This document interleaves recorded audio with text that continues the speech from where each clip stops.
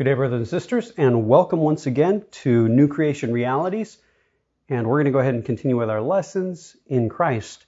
And just for this lesson, I wanted us to look at just the difference of between below versus above, below or above. And mark that there. And before we begin with our lesson, our main lesson, I want us to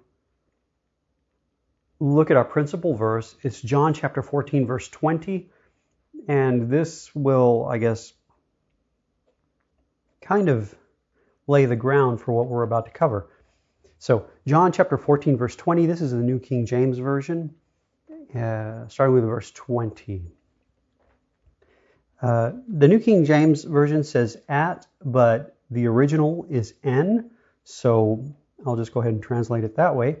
In that day, there's our term in that day you will know that I am in my Father, and you in me, and I in you. So once again, in that day you will know that I am in my Father, and you in me, and I in you. And in going over the notes that I had gathered for this lesson, and just considering, I guess, the whole of it, I began looking at this verse and just thinking, you know what? This is a perfect example of this. Look at these phrases in this verse. In that day, okay, we can accept that. In that day, you will know I am, here we go. This is Jesus. I am in my Father, the Son in the Father,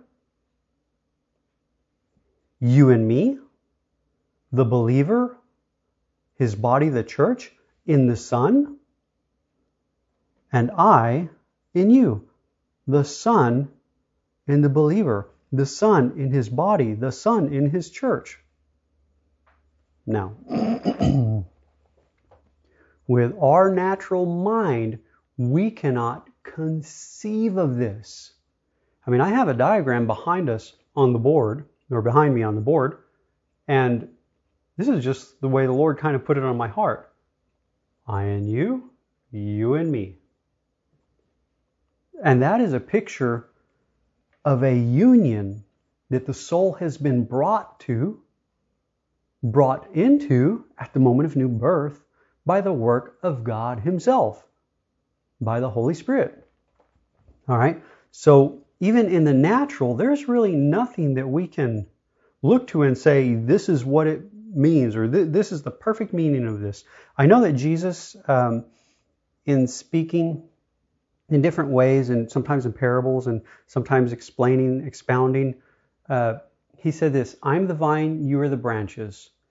Except you abide in me, you cannot bear fruit. And I love this beautiful translation. I think it's the Bible in Basic English. He says, I'm the vine, you are the branches. Continue in me as I am continuing in you. And so the emphasis is not upon man and his ability, or the believer and their ability, but upon Christ and Christ alone, the way it should be. And I think that was the Bible in Basic English translation. But a beautiful emphasis upon the Lord and the Lord alone. And so anyway, looking at this verse, John chapter 14, verse 20, our natural mind cannot conceive of this spiritual union. And look at it this way. All that our natural eyes can see, all that our natural ears can hear, all that our natural senses can take in, and our natural mind, our natural brain can process, is only that which is below in time, found in time, bound by time, by the natural senses. It does not, the mind of man, the Adamic mind, the natural mind, the mind because the Adamic mind, the first man, Adam, there's the Adamic race. Everyone and anyone born in the flesh, that is, if you can see them, they are born of Adam, the Adamic man. So the Adamic mind below cannot reach, cannot come to the eternal mind of God above, who is Christ Jesus. My brothers and sisters, we who are born again, our heart is either submitted to one or the other. Our heart is either submitted to the mind, the natural mind of man, the Adamic mind, found below, bound to that which is below, or our heart is submitted unto the eternal mind above. The eternal mind, Christ Jesus himself.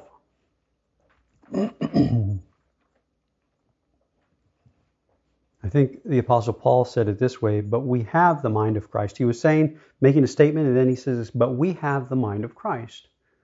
That means those believers, their hearts were submitted unto the mind of Christ versus submitted unto the mind of humanity, the natural mind. With the natural mind, you cannot understand this verse. In that day you will know I am in my Father, you in me, and I in you. No. If we come up with some picture, my brothers and sisters, it would be the equivalent of a Picasso. It would make no sense. It would be very much abstract art. And it would, in no way, no form, no fashion, represent the true union that is spoken of in this passage. Now, going on, Jesus says this, in that day you will know. And so if the natural mind is bound to the temporal realm below, and the natural mind, even the natural mind of born again, the one who is born again, does not reach the wisdom of God, the eternal mind, who is Christ himself, then this day cannot be a natural day.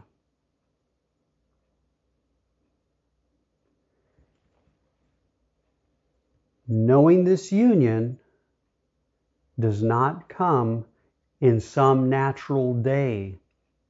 It is not known by the natural senses. Man can know the outward. Man cannot know the inward. Example, you can see me, but all you can see is my outward tent. You cannot see my soul. You cannot see my heart. Now, I don't mean my heart like the organ that pumps the blood. No. I mean the seat of motivation. You cannot see that. You cannot see what's on the inside, but God does. Verse 20 right here. In that day, you will know. So once again, there is a day in which we know. This day, my brothers and sisters, is the eternal day above. See, we have no concept of eternity because the knowledge of man is bound by time. So all we can think of yesterday, today, and tomorrow, and then next week, and then the following month, and then the following year, etc., etc., etc. Well, what of eternity? Not bound by time, completely outside of time, a different realm altogether. Now, our natural mind cannot reach the eternal, cannot reach that which is God. Whoops. And so, in that day, this day once again is the eternal day above who Christ himself is. I think it was the psalmist who said, the land of the living.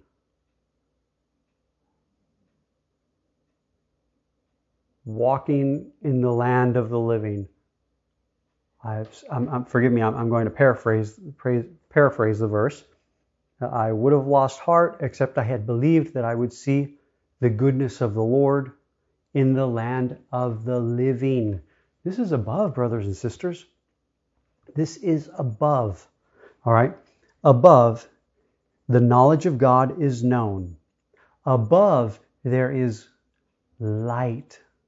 The light of the creation of God.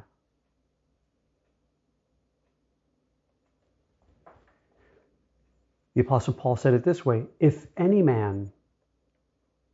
soul be in Christ, a new creation. Not the old creation below, but a new creation above.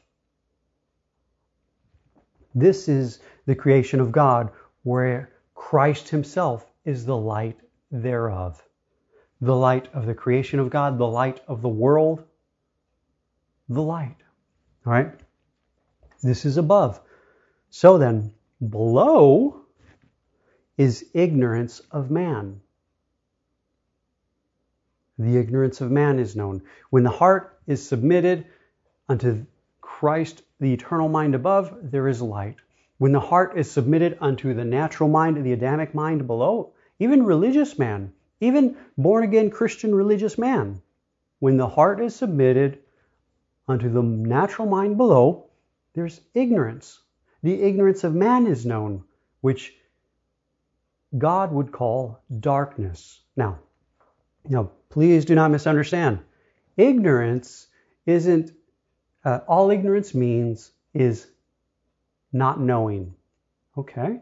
Well, not knowing what? Because man can go to school and become educated and know a whole lot. I mean, we have these natural tests called your IQ test. And you can know a whole lot. But what natural man cannot know, could not know, cannot know, can never know, is that, or better yet, him who is above, Christ himself. This is what natural man is ignorant unto. Unto that which is God and of God. Christ himself. Our minds, our natural minds cannot reach the eternal. Impossible. You can look at the example of it in the Old Testament with the Tower of Babel. In all man's wisdom, in all man's knowledge, and in all man's understanding, which is all completely below, darkness once again, they were trying to build a tower to reach God, a tower to reach the eternal. My brothers and sisters, we know this. Impossible. Impossible. It requires a miracle of God for the soul that is dead and has no life, not yet born again. It requires a miracle of God for the soul to be able to respond to the invitation of God, to be able to receive the gift of God, who is Christ himself. This requires a miracle of God. New birth is a miracle of God. You didn't read some book or listen to someone speak and say, oh, today I will be born again. No, it didn't happen that way, my brothers and sisters. Now, in the midst and during reading a book, whichever book that may be, in the midst of listening to a person speak, whichever speaker that may be, the Spirit of God may have done a miracle in your soul for you to be able to respond and receive the eternal gift of God, who is Christ, his beloved Son. Yes, that may have happened, but it was a miracle. It was a work of the Spirit. It wasn't by our ability. Now, having begun in the Spirit, we must continue in the Spirit. If it took a miracle for us to be born again, it will also take a miracle of God, basically what God only can do and what is impossible with man, to know the one we have received. Because remember, with man, keep on hitting that. With man, it is forever impossible to reach unto the reality of God, Christ himself, and to reach unto the knowledge of God, which is Christ himself. Always requires a miracle of God. So everything below is ignorance, and once again, ignorance is just not knowing. And once again, man knows a lot. We know a lot. I mean, example, the year 2019. This is the year 2019. We have smartphones. We have smart TVs. I mean, we have things that think for themselves. I mean, computer-generated stuff that thinks for itself. Artificial intelligence. We have all this stuff going on. Man knows a lot.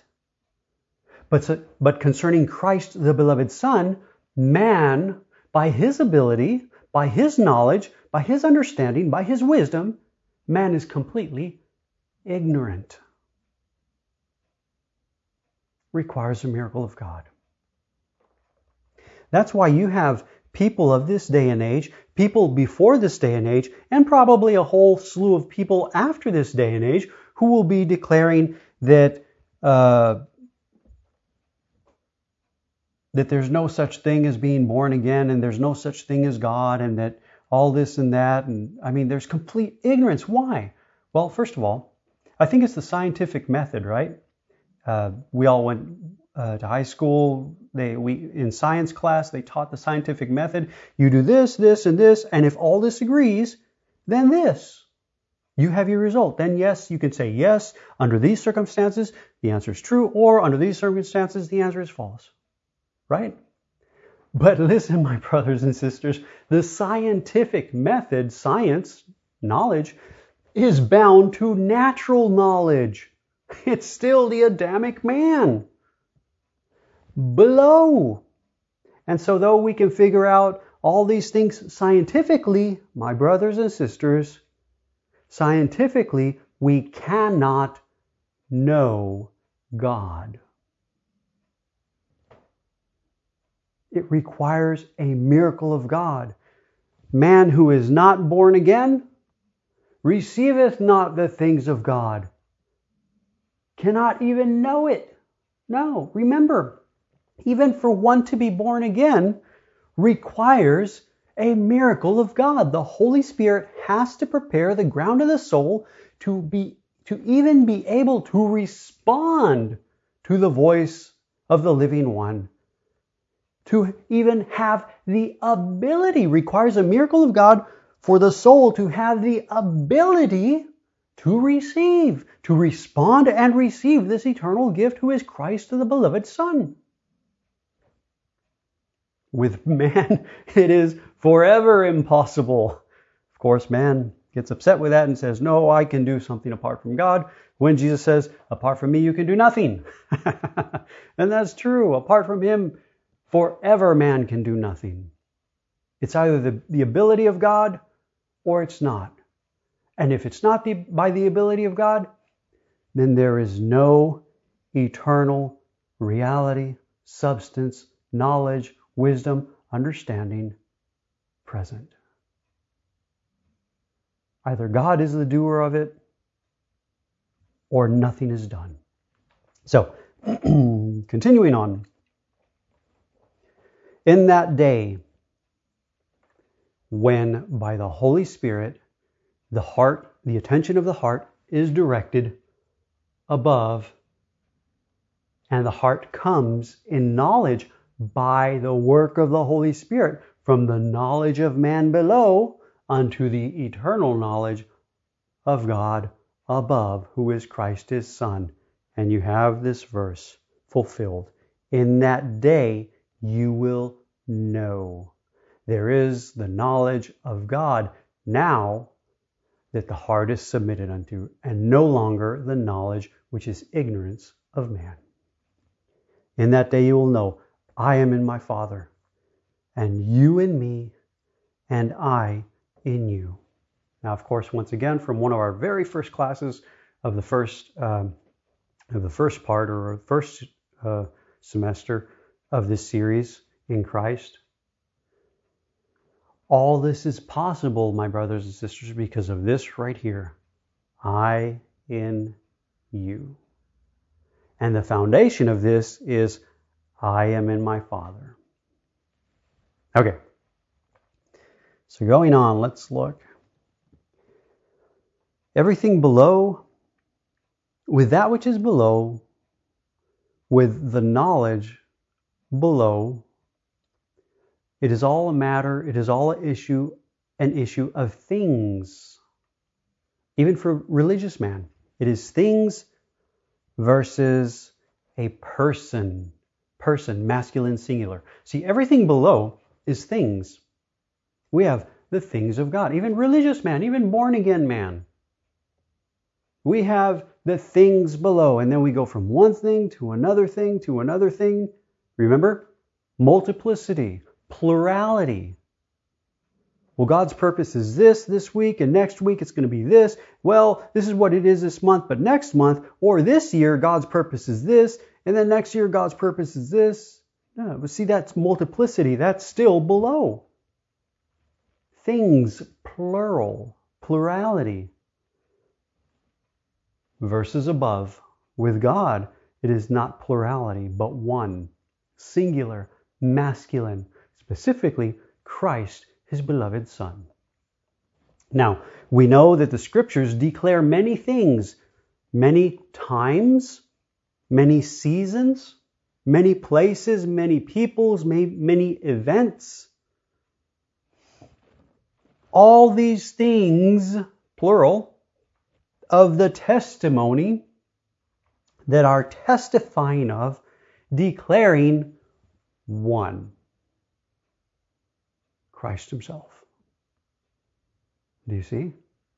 So then the things of God, the testimony, specifically the testimony, the miracle signs and wonders that God permits, the messages, teachings, preachings, doctrines that God permits, if any of it is of God, it is designed of God and purposed of God to direct and bring the heart unto Christ, His beloved Son. Singular. So going on.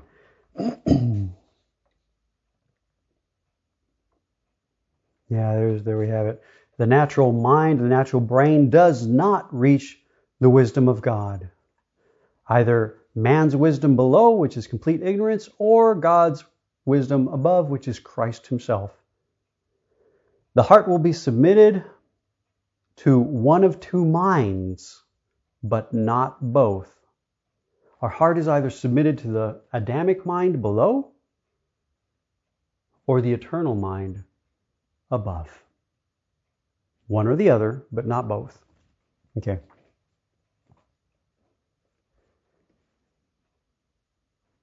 With man, the issue is things, plural, from one to another. With God, the issue is always one, His Son, His beloved Son.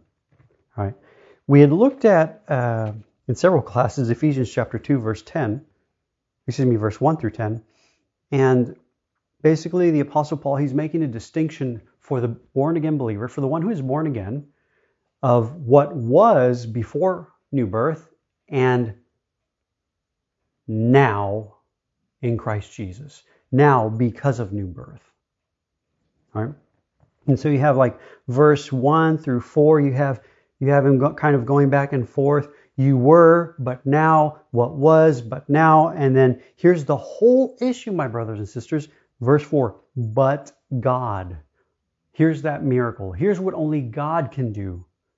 Because before new birth, man was on his merry way, walking in complete darkness and ignorance, and dead.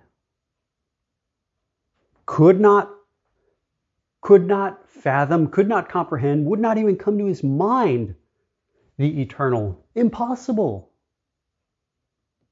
Would not, could never, can never. And yet God steps in right here, verse 4, but God performs a miracle for the soul to respond, for the soul to hear the voice of the living one. But God, who is rich in mercy, because man could never do it, God has to step in. Because of his great love with which he loved us, verse 5, even when we were dead in trespasses, made us alive together with Christ. By grace you have been saved. Verse 6, and raised us up together, here we go, and made us sit together in, there's our term, in the heavenly places in Christ Jesus, en Cristo, Jesu, right there. Now I want us to just consider this, that there is nothing apart from the person of Christ, my brothers and sisters. Nothing. If you take Jesus, if you take Christ, if you take the Messiah out of the picture, there is nothing. Nothing. Man would continue, as always, dead, having no life at all, having no communication with God at all, having no ability to respond or receive from God at all.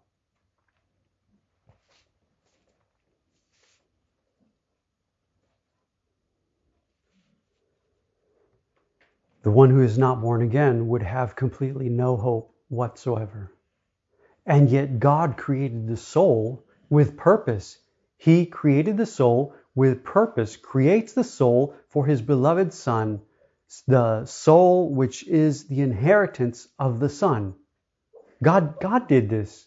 God did it this way for his beloved Son. Cedar, it's all right. Cedar. My pup, she's having a dream there. So God steps in. God created the soul with purpose. Purpose that can only be found and realized in his beloved Son. And it can only be found and realized by God performing a miracle in that soul. For with man, it is forever impossible. Okay, back to below or above.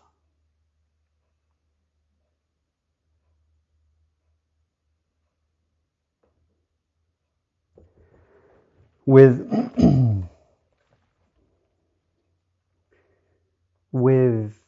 that which is below versus that which is above, and I know in this parable, I think it was a parable that Jesus was speaking, or actually it was just a message, a teaching.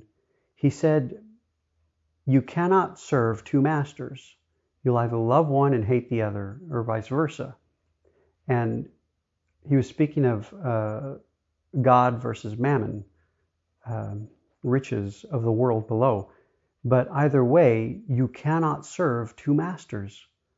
You cannot have two minds at the same time. All right? It is either the Adamic mind below that your heart is submitted unto, or it is the eternal mind, the mind of Christ above that your heart is submitted unto. One or the other. And this is for one who's born again. See, the one who is not born again, he has no choice in the matter. He is bound to the Adamic mind below. Bound, cannot escape. Slavery is all it has known. It is bound to that mind. Kind of like the children of Israel when they were in Egypt among the dead. I mean, there was a whole generation that came in to that, and then they passed away, and a new generation that were born in that, who never knew freedom from that bondage. And that's the way Adamic man is, the one who is not born again. If you told a person that you knew who was not born again and you said, you know what, you need life, they would look at you and say, you're out of your mind. I have life. But what they call life is not life at all. Because this natural tent that can be seen, this natural tabernacle that can be seen, having a heartbeat, breathing natural air, is not life. Not the life that God the Father declares, who is His beloved Son. Those of you who are born again, you know what I'm talking about.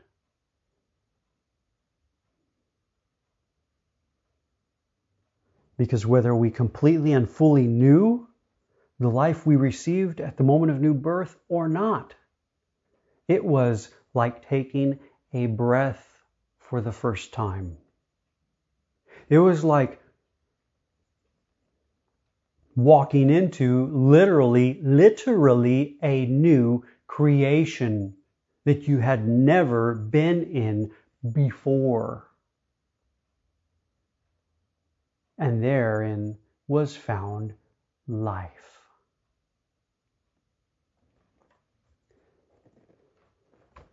Continuing on.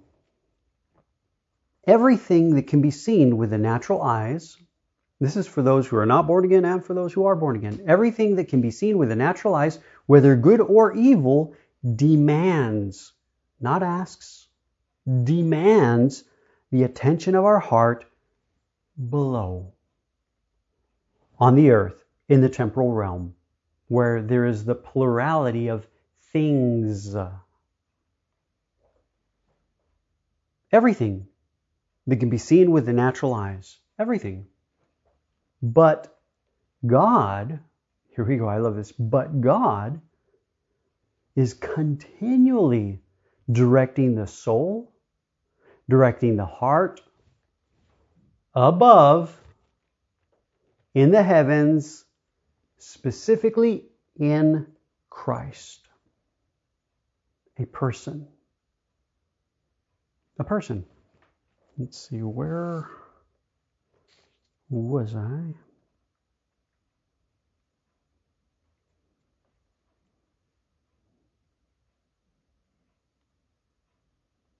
I'll go ahead and read this now, and I've got it later on in my notes, but I want to go ahead and read it now. This is Acts, the book of Acts, chapter 7. I'll give you a verse in just a second. Okay. The book of Acts, chapter 7, basically you have Stephen testifying of Christ, testifying of the Messiah. He's testifying of the one whom he is beholding by a work of the Holy Spirit. And we're going to see that declared very plainly right here in these passages. Acts chapter 7, verse 54, and when they heard these things, this is the hearers, this is the religious leaders, the rulers, the priests, the probably Pharisees were there, probably Sadducees were there, Jews were there. They were present. All Jews, they were all being Jews, they were all present, listening to his testimony, listening to the testimony of Christ. Which testimony, my brothers and sisters, we know this, is designed of God to direct the full attention of the heart, above unto a person. All right. But when they heard these things, they were cut to the heart, hitting God, doing what no man can do, and they gnashed at him with their teeth. Well, instead of falling upon the rock's about to fall upon them. But he, I love this, verse 55, but Stephen, being full of the Holy Spirit. If you ever have a question, because I had this several times, and very unfortunately, the question that I had was defined by natural man below, the natural mind, the Adamic mind, religious mind below. But if you ever have this question, what does it mean to be full of the Holy Spirit? What does it mean? What does it mean to be full of the Holy Spirit? Here you have it. But he, Stephen, being full of the Holy Spirit, gazed into heaven above and saw the glory of God and Jesus standing at the right hand of God. This is what it means when you are full of the Holy Spirit, being filled with the Holy Spirit. Your heart, by that same work of the Holy Spirit, by that same Spirit, your heart, the full attention of your heart is directed above, and your heart is brought in knowledge from the knowledge of man below, the Adamic knowledge, ignorance, unto the eternal knowledge, who is Christ himself. And now it is no longer things, plurality in view, but singleness, one in view. Gazed into heaven above and saw the glory of God and Jesus standing at the right hand of God. Verse 56. Now look at this. Look at what he declares. And Stephen said, "Look, I see the heavens opened."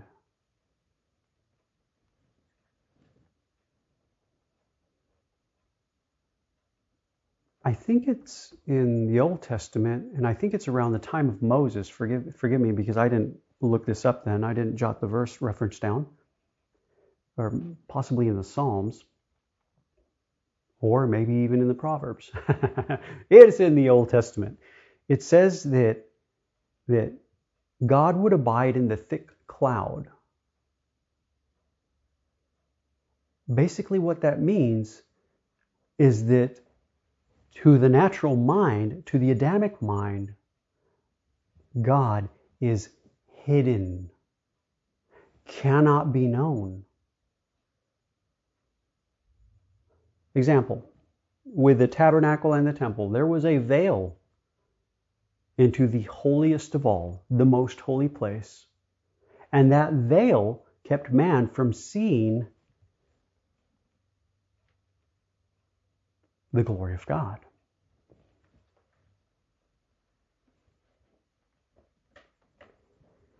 And Stephen said, "Look, I see the heavens opened, and the Son of Man standing at the right hand of God." Well, this is what Stephen saw. He didn't see it with the natural eyes, my brothers and sisters, because there were Jews present that saw nothing, no thing. Just like when Jesus appeared to Saul on the road to Damascus, I believe, Saul heard a voice. Saul saw the Lord. Everybody fell down, but not everybody heard the voice of the living one. Not everybody saw the image of God, the true image, which is Christ, his beloved Son. Right here, Stephen is the only one whose heart is directed above in the heavens unto a person, Christ himself. And Stephen said, "Look, I see the heavens opened and the Son of Man standing at the right hand of God." Verse 57, and they cried out with a loud voice, stopped their ears, and ran at him with one accord. They cast him out of the city and stoned him. And the witnesses laid down their clothes at the feet of a young man named Saul. And they stoned Stephen as he was calling on God and saying, "Lord Jesus, receive my spirit."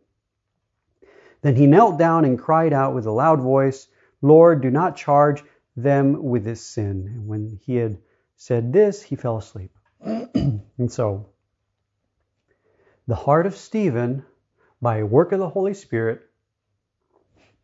has come from, because Stephen is filled with the Spirit.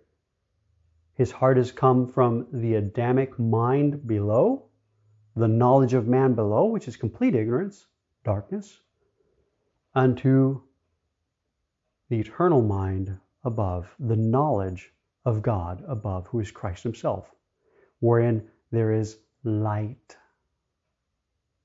No one else saw, no one else beheld, because everyone's heart was submitted unto the mind of man below, the Adamic mind.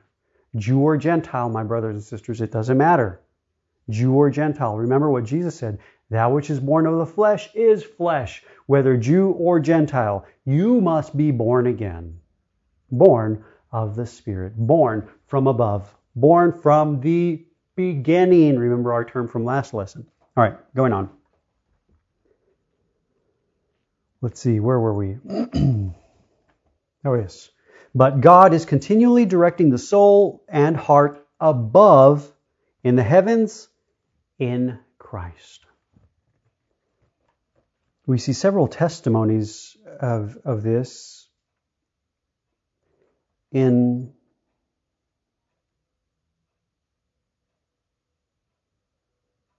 well, a beautiful testimony this were. Okay. Sorry, I'm looking. A beautiful picture of this is with the children of Israel when they were in Egypt among the dead. And there was nothing they could do to escape this bondage. Nothing. It is like Adamic man, that which is born of the flesh is flesh, can do nothing to escape that bondage. Nothing. Is bound to that condition. The soul is bound to that condition, not possessing life whatsoever. It is a condition that is found among the dead. All right, that's what Egypt, in the scriptures, that is what Egypt testifies of among the dead. Okay, and so now you have God, I love this, preparing his people. How? Miracles, signs, and wonders. God is doing miracle signs and wonders, even declaring spiritual realities, declaring reality unto them, but they're still in Egypt among the dead. Before I was born again, my brothers and sisters, before I was born again, maybe you too might have experienced this, but God did several miracles for me before I was born again. I mean, I would actually pray, and the Lord would answer my prayer before I was born again. But you know what? Even with all those miracle signs and wonders that he did, the condition of my soul had still not changed. But all that God was doing by his Holy Spirit was preparing the ground of my soul to be able to respond and receive his eternal gift. And so you find God doing miracle signs and wonders for the children of Israel while they are in Egypt among the dead, and yet they still continue in Egypt among the dead until finally their heart is prepared to such a degree that God sends his lamb. And he says, "Take now a lamb, every one of you, without spot and without blemish." It's like God presenting the Lamb of God. Here's the lamb without spot and without blemish. You're going to kill that lamb, place the blood on the doorposts and lintels. You're going to go in through the door. And then he says this, and you're going to eat the lamb. And now the lamb will be on the inside. And because he's on the inside, the soul is now found above in salvation, above in life, above in righteousness. And the list of terms goes on, peace, love, joy, all these terms, because the soul is now found in Christ, the Lamb of God. And so the children of Israel, we know this, they go into the house, they eat the lamb, and the angel comes, the Passover angel, and basically says, judgment, death has not come to this house, so judgment and death comes to that house. Comes to this house right here that sees the blood on the doorpost and lintel. Judgment has already come to this house. So he goes on.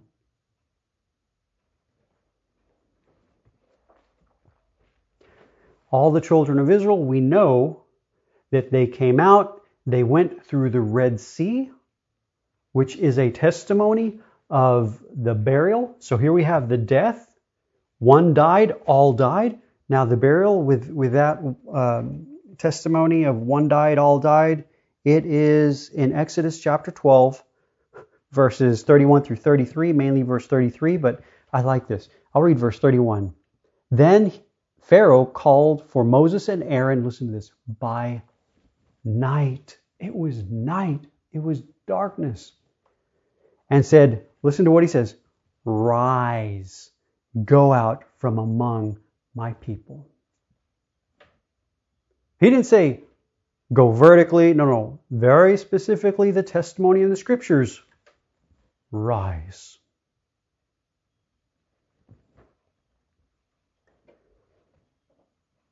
So there, and then verse 33, and the Egyptians urged the people that they might send them out of the land in haste.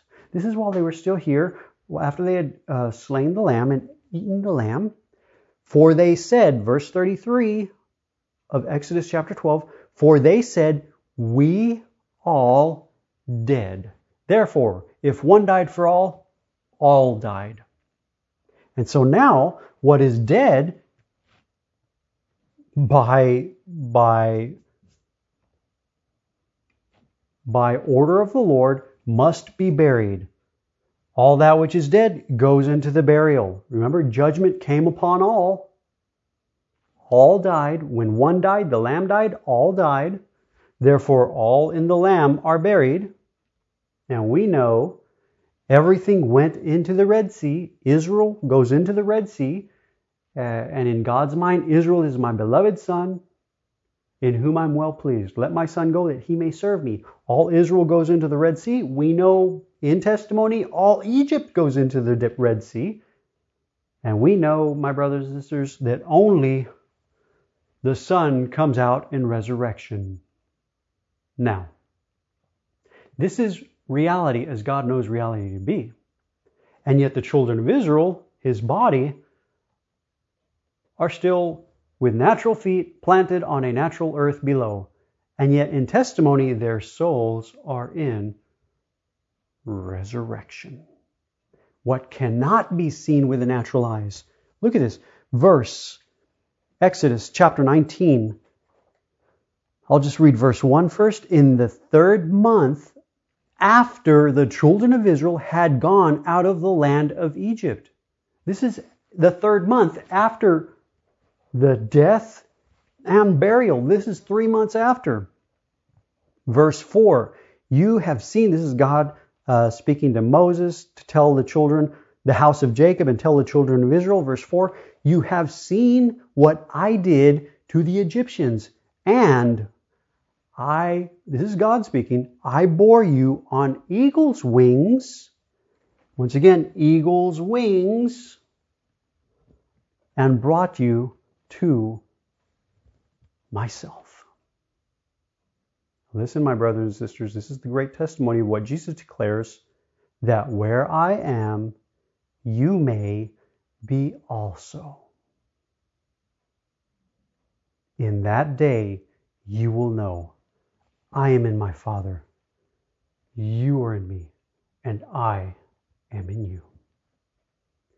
Apart from that day, my brothers and sisters, we are completely ignorant because our heart is submitted unto the Adamic mind, the natural mind, the carnal mind, the religious mind below, and not yet submitted unto the eternal mind above, the mind of Christ.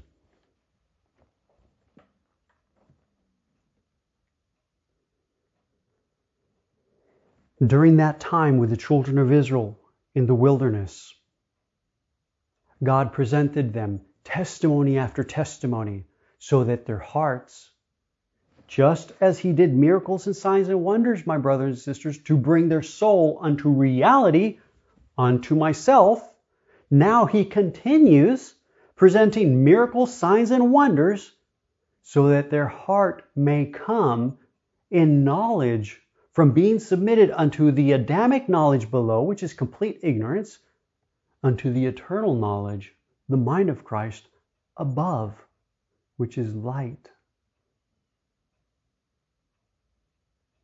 God continues presenting miracles and signs and wonders to prepare the ground of their heart that their heart may be directed above and may come above by the work of the Spirit from the knowledge of man below, ignorance, darkness, once again, unto the knowledge above, the eternal knowledge, who is Christ the Son. And so we know he gave them the manna, a testimony of the true bread from heaven. We know that Moses slew the rock once, and the waters flowed, and they drank freely.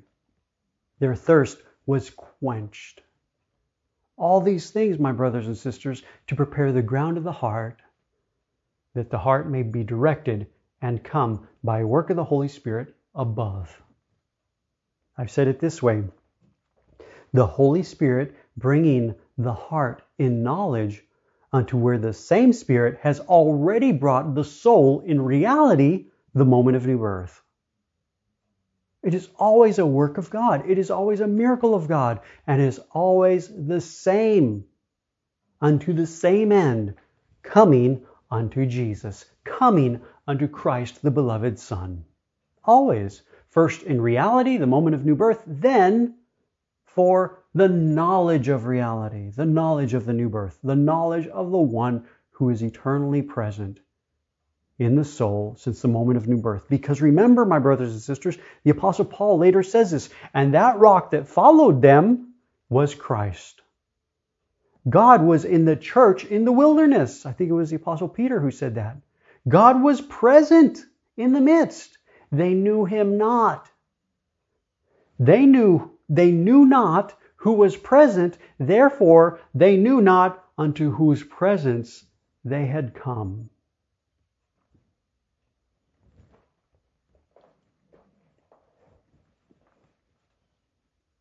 My brothers and sisters, we who are born again, except the Spirit of God perform a miracle in our heart,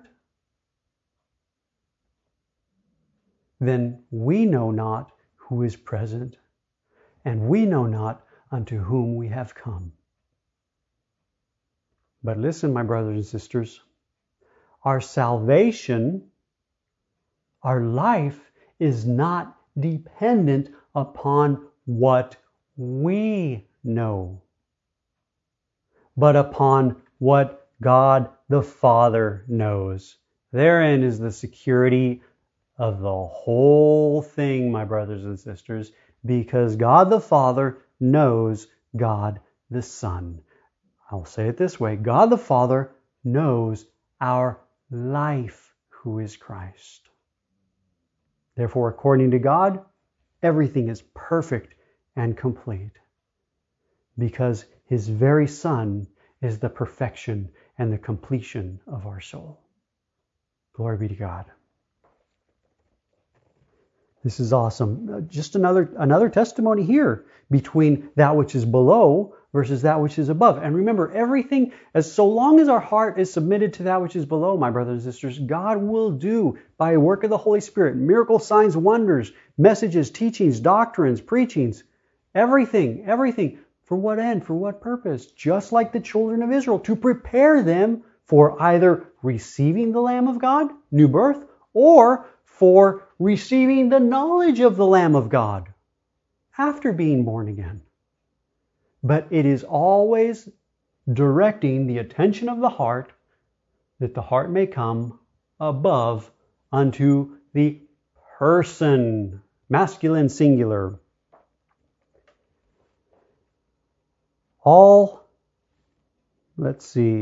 The bread, the manna, the water from the rock, all testimonies of Christ to direct the heart above unto Christ Himself.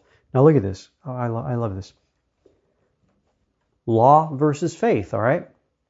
There is no law, this is my comment, there is no law needed when the person, Christ Himself, is in view.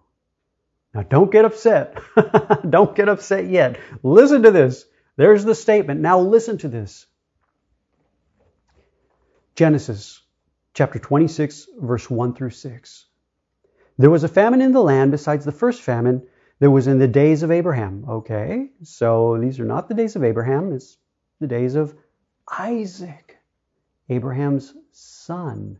And Isaac went to Abimelech, king of the Philistines in Gerar, verse 2. Then the Lord appeared to him, saying, I love this. See, man is going about his own way, even born again man, even the person, even the soul that's born again, going about his own way until God steps in. I love that of the Lord. He is merciful, my brothers and sisters. Just Ephesians chapter 2, but God. Verse 4, but God, who is rich in mercy. Oh my gosh, if it would not be for the Lord,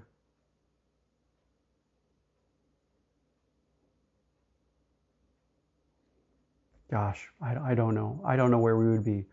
We certainly wouldn't even be born again, my brothers and sisters. I'm thankful that God is merciful. Verse 2, then the Lord appeared to him, to Isaac, saying, do not go down to Egypt. Listen to that. Do not go down to Egypt. Do not go down to Egypt among the dead. Live in the land. Oh, I love that. Live in the land. Of course, at that time, Isaac abode in the land.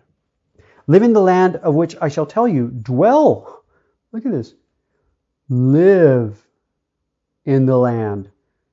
Dwell in this land. Live, move, and have your being. And I will be with you and bless you, for to you and your descendants I give these lands, and I will perform the oath which I swore to Abraham your father, and I will make your descendants multiply as the stars of heaven. I will give to your descendants all these lands, and in your seed all the nations of the earth shall be blessed. Seed, specifically Christ himself. Listen, verse 5. Because Abraham obeyed my voice and kept my charge.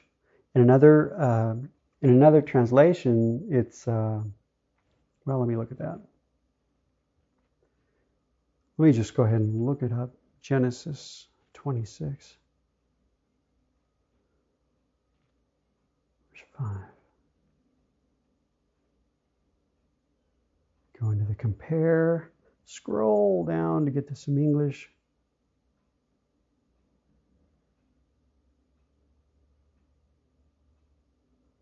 My requirements. That was one of them. Kept my requirements. Completed my duties. Kept my words. Kept my injunctions. This is one verse. Abraham did everything I told him to do. Kept my charge. Kept my precepts. There we go. That's the word I was looking for.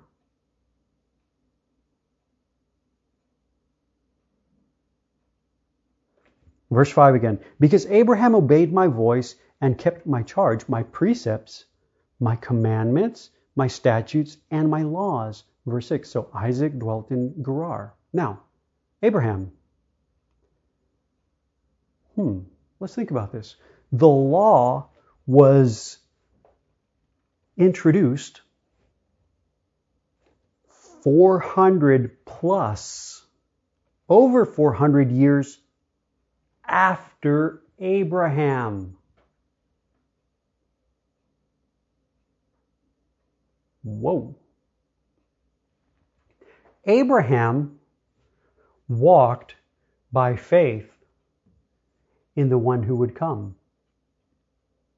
The children, walking by faith, my brothers and sisters, is walking not by what is seen in the natural. No, that's not faith. But seeing the invisible, the eternal, what cannot be seen, whom cannot be seen with the natural eye. Remember what Jesus said, Abraham saw my day and rejoiced. He leapt forward in expectation. Abraham walked by faith. The children of Israel during this time in the wilderness, they are not walking by faith. They are walking by natural sight. They have no clue the reality that has taken place. They have no clue the change that has already taken place when God presented his lamb, when they went in through the door that had the blood, when they ate the lamb and the lamb was now on the inside, and because the lamb is now on the inside, their souls are now found in resurrection. Completely no clue, not walking in faith, walking, you could say, in darkness, in ignorance of the one who is eternally present in the midst, but not Abraham. And here God says, because Abraham obeyed my voice and kept my precepts, my commandments, my statutes, and my laws. My brothers and sisters, there is no law needed when, where the person, Christ himself, is in view. Now, the Apostle Paul says this concerning the law. The law is our schoolmaster. For what? To bring us to Christ. First in reality, then in the knowledge of reality. Because in fact, the law, my brothers and sisters, even the 10 Commandments, the very beginning of the thing, the 10 Commandments are the tables of testimony. You can search it out. Tables of testimony. Moses comes down the mountain after being before the face of God, comes down, presents the testimony of God unto the people. The testimony of his beloved Son. Which testimony is designed of God, purposed of God, to direct the full attention of the heart that the above, unto Christ himself, that the heart may come from the knowledge and of man below, the Adamic mind, which is complete ignorance, unto the eternal knowledge, the eternal mind above, which is Christ himself.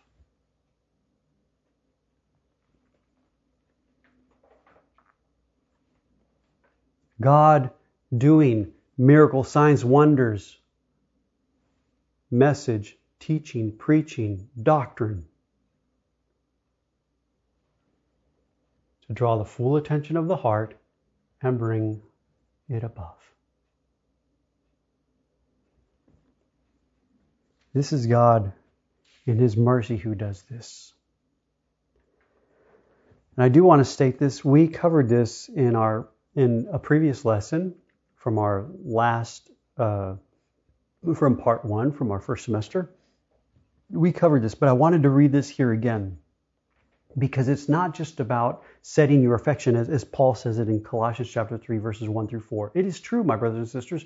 We are to set our affection, but it is above, but it is specific with God.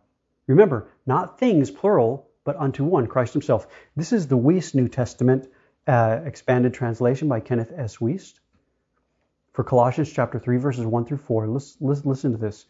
In view of the fact, this is reality, therefore, that you were raised with Christ, speaking to the church, those who are born again, to me and you, brother and sister, the things above be constantly seeking, here we go, where Christ is, on the right hand of God seated. The things above be constantly setting your mind upon, not on the things on the earth, for you died, and your life has been hidden with Christ in God. Whenever the Christ is made visible, our life, then also you with him shall be made manifest in glory. Okay. You're saying, well, Jimmy, you just said it wasn't about things. And then right here it says set your mind on things above. The plurality of the testimony declares the singularity of the substance, who is Christ himself.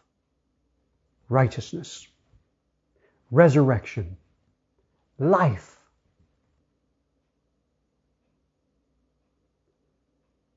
Example, O God, let me know your righteousness, because I'm convinced now that my righteousness is nothing more than filthy rags. And God the Father's response is, My righteousness is my beloved Son, who is in you. O God, let me know your love, because I have discovered that my love comes short of your love. My love is conditional, where your love is not. God the Father, my love, as though God were speaking, my love is my beloved Son, whom is found in your soul. Do you see? The plurality of the testimony declaring the singularity of the substance who is Christ the Son. I love that. But it is always heavens opened, Christ is in view, the Son is in view, and nothing less. Nothing less. I did want to read just real quick. I know we've gone over a little bit, but I did want to read this philosophy versus the person. Because once again, it's not a matter of just setting your affection on things above. It's a matter of the heart being directed and coming by a work of the Holy Spirit from the knowledge of man below, ignorance, unto the eternal knowledge, the eternal mind, who is Christ himself, coming unto a person. All right, this was from the New Testament Bible Background Commentary for Romans chapter 8, verses 1 through 11. But I loved this, so I just included it in there, and we were looking at Romans in one of our previous lessons. It says, and you're going to remember this, philosophers often urged people to set their mind on eternal things. This is philosophers often urged people to set their minds on eternal things. I mean, higher things of a, higher nature, of a higher realm, rather than on the transitory affairs of this world. Can we say that which is found in the natural? Whoa, that almost sounds like everything I've been saying. But it goes on. Philo, who was a first century Jewish philosopher committed to both Judaism and Greek thought. He lived in Alexandria in Egypt and held a position of great influence and prestige in the Jewish community there. So he is a Jewish philosopher. Philo condemned those whose minds were taken up with the matters of the body and its pleasures. Philosophers divided humanity into the enlightened and the foolish. Oh, wow, Jimmy, that sure sounds like what you're saying. Ignorance, knowledge. Goes on. Judaism divided humanity into Israel and the Gentiles. You're either an Israelite or you're just a Gentile. Paul here divided humanity into two classes. Those who have the Spirit, born again, Christians, and those left to their own devices. It is not a matter, my brothers and sisters, of seeking something higher, because that's where you get into spiritualism. Whoa, Twilight Zone. You can go anywhere you want. And the natural mind does. It goes anywhere it wants, building its towers of Babel. But it never reaches the eternal, who is Christ himself. This, my brothers and sisters, we know requires a miracle of God, which miracle is performed in God's great mercy.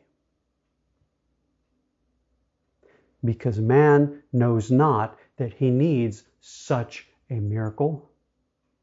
Man knows not that he was created for such a miracle.